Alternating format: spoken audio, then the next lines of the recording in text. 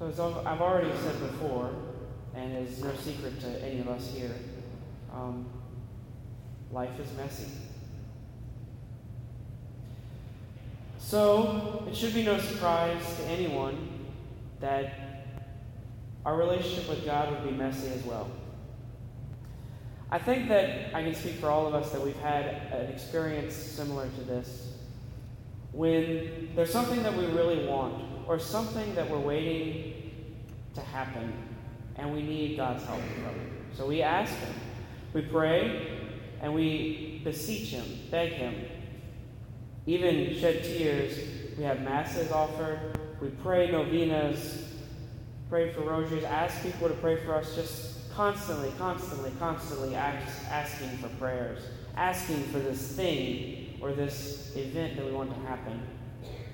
And then nothing. Nothing happens. And then the questions, the doubts start to come. Is God listening? Does God care? Can God really do what He says He does? How can we know that God is listening? How do we know that He cares? How do we know that He is going to do what He says He's going to do? You know, today is peculiar in our church. We're celebrating something that we don't get to celebrate often on Sundays. It only happens that when this day, June 24th, falls on a Sunday, that we get to celebrate the feast, the solemnity we celebrate today. That is the Nativity of St. John the Baptist, the cousin of Jesus, and the herald of His coming. And something else kind of peculiar happens when this feast falls on a Sunday. You may or may not know, if you went to Mass last night and not today, you would have heard a different gospel. In fact, you would have heard all different readings. In fact, there would have been different prayers. And the church wants us to reflect in the readings throughout this whole weekend, both those last night and today, on John the Baptist, for, I think, a very personal reason for all of us. It's because John the Baptist's story, and specifically the story of his parents, is something that, well, it's the story of our relationship with God, quite simply. You see, in the gospel last night, what leads up to the gospel today, Zechariah is in the temple. He's been elected for a special privilege. You know, every priest in the Jewish priesthood maybe gets to do this one sacrifice that he was doing once in their lifetime, if that. It was a sacrifice where they would go into the holy place, one of the holiest places in the temple, and offer incense to God for the people. And when he's there, God appears to him through an angel and tells him, "You and your wife are going to have a son." Now, this is incredible news because Zechariah and Elizabeth were well beyond the years where they could have children. They were, I think, they say 70 years or something like that is what tradition has. And Zechariah, maybe reasonably, starts to doubt God. Even though he's a priest, a very respected priest, and knows the scriptures well, he can't believe what God is saying. He has doubts. But it's not that he doubts that he can do it. I don't think that's what Zechariah doubts, because he knows the scriptures very well. And God has already proven that he can do just what he said. It's just that Zechariah doubts that he will do it. He doubts he will do it for him. He thinks this is too good to be true. It can't happen to me. And how does God respond? Well, he silences Zechariah. Zechariah, we see in our gospel today, is mute until he declares what his child's name would be. His name is John. or John is his name, I think is how it goes. And then his mouth is open. It's when he realizes that God has fulfilled what he has promised that he's able to speak again and praise God for his wonders. And I dare say today that we feel like Zechariah many times. We know from reading the Bible and from reading about what God has done that he fulfills promises.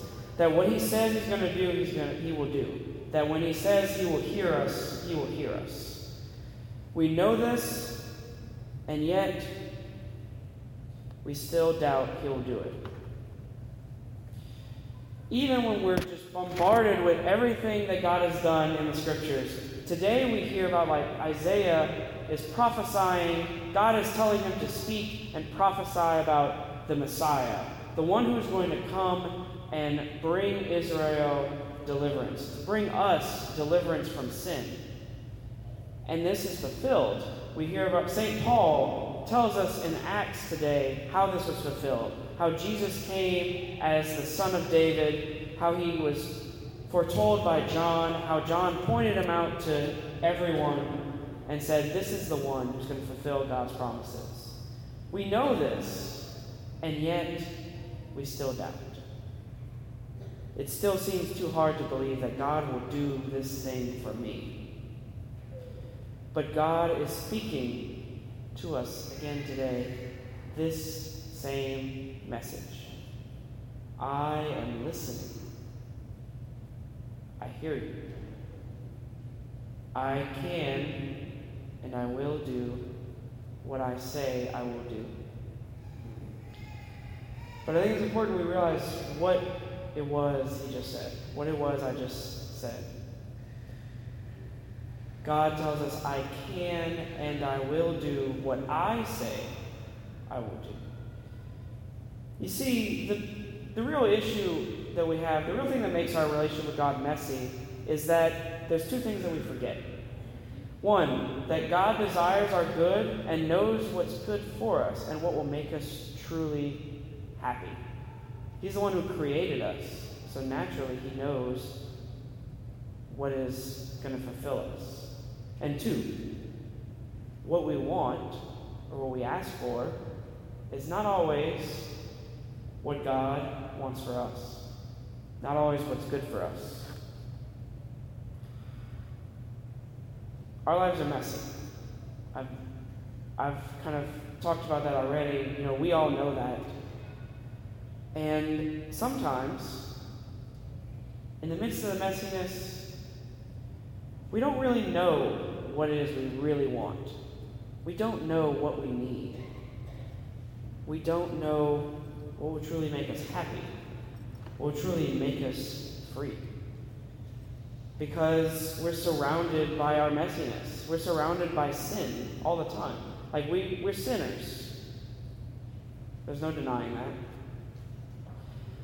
And we act like children before God a lot. And God's okay with that. We act like children to him because we want something, we beg for something, just like a child begs for something from his father, and the father looks at that thing that they want and he says, nah, that's not what you need. That won't be good for you.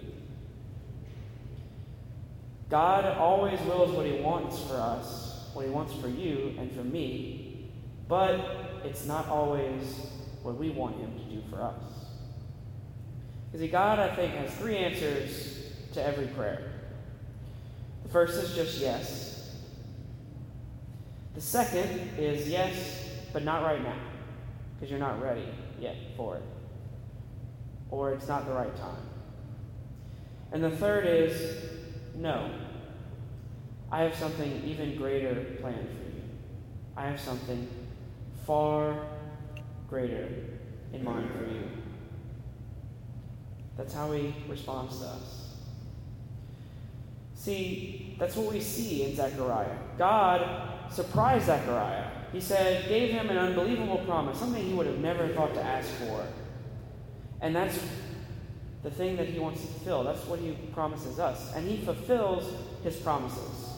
God always fulfills his promises, even if it's in a way we don't expect.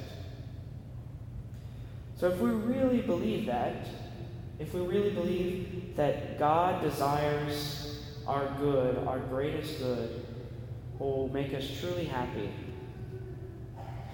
then our call this week and going forward is to change the way that we pray.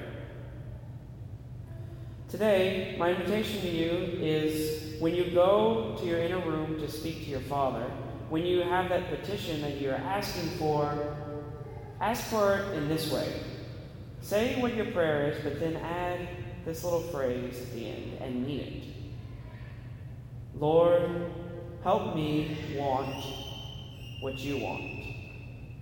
Help me want what you want. And just watch what happens. So our relationship with God is messy. And quite frankly, God is okay with that. God is okay with the messiness. But he's just asking us to take a step forward and to trust him. To trust that he can and will do what he says he will do. Amen.